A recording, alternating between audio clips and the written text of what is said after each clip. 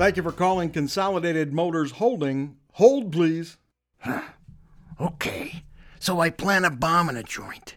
And then I start to feel guilty. So I call to warn them, and they place me on hold. Serves them right.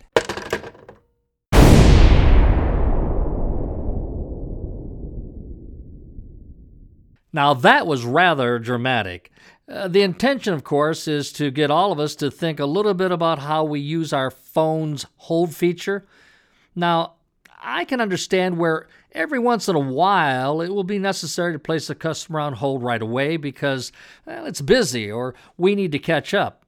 However, hold should never be something that we use without permission. Good morning, and thank you for calling Consultant Motors. This is Greg speaking. May I place you on a short hold? Yeah, okay. Thank you. I'll be back with you within a minute. Thanks. Not ideal, but that's a lot better than the first example. In this case, there's a reasonable expectation that the customer won't disconnect before the consultant gets back to the phone. Look, folks, as I've said before, when your phone rings, there's someone on the other end of the line in need of your products or services. So answer it. Be determined to meet their needs, get them into your store, and, well, they're yours. Ignore them or put them off, and you're at risk for losing their business. Thank you very much for holding. My name's Greg. How can I help you? Yeah, Greg, I'm having some trouble with my brakes. Now that's the sound of exceptional phone performance.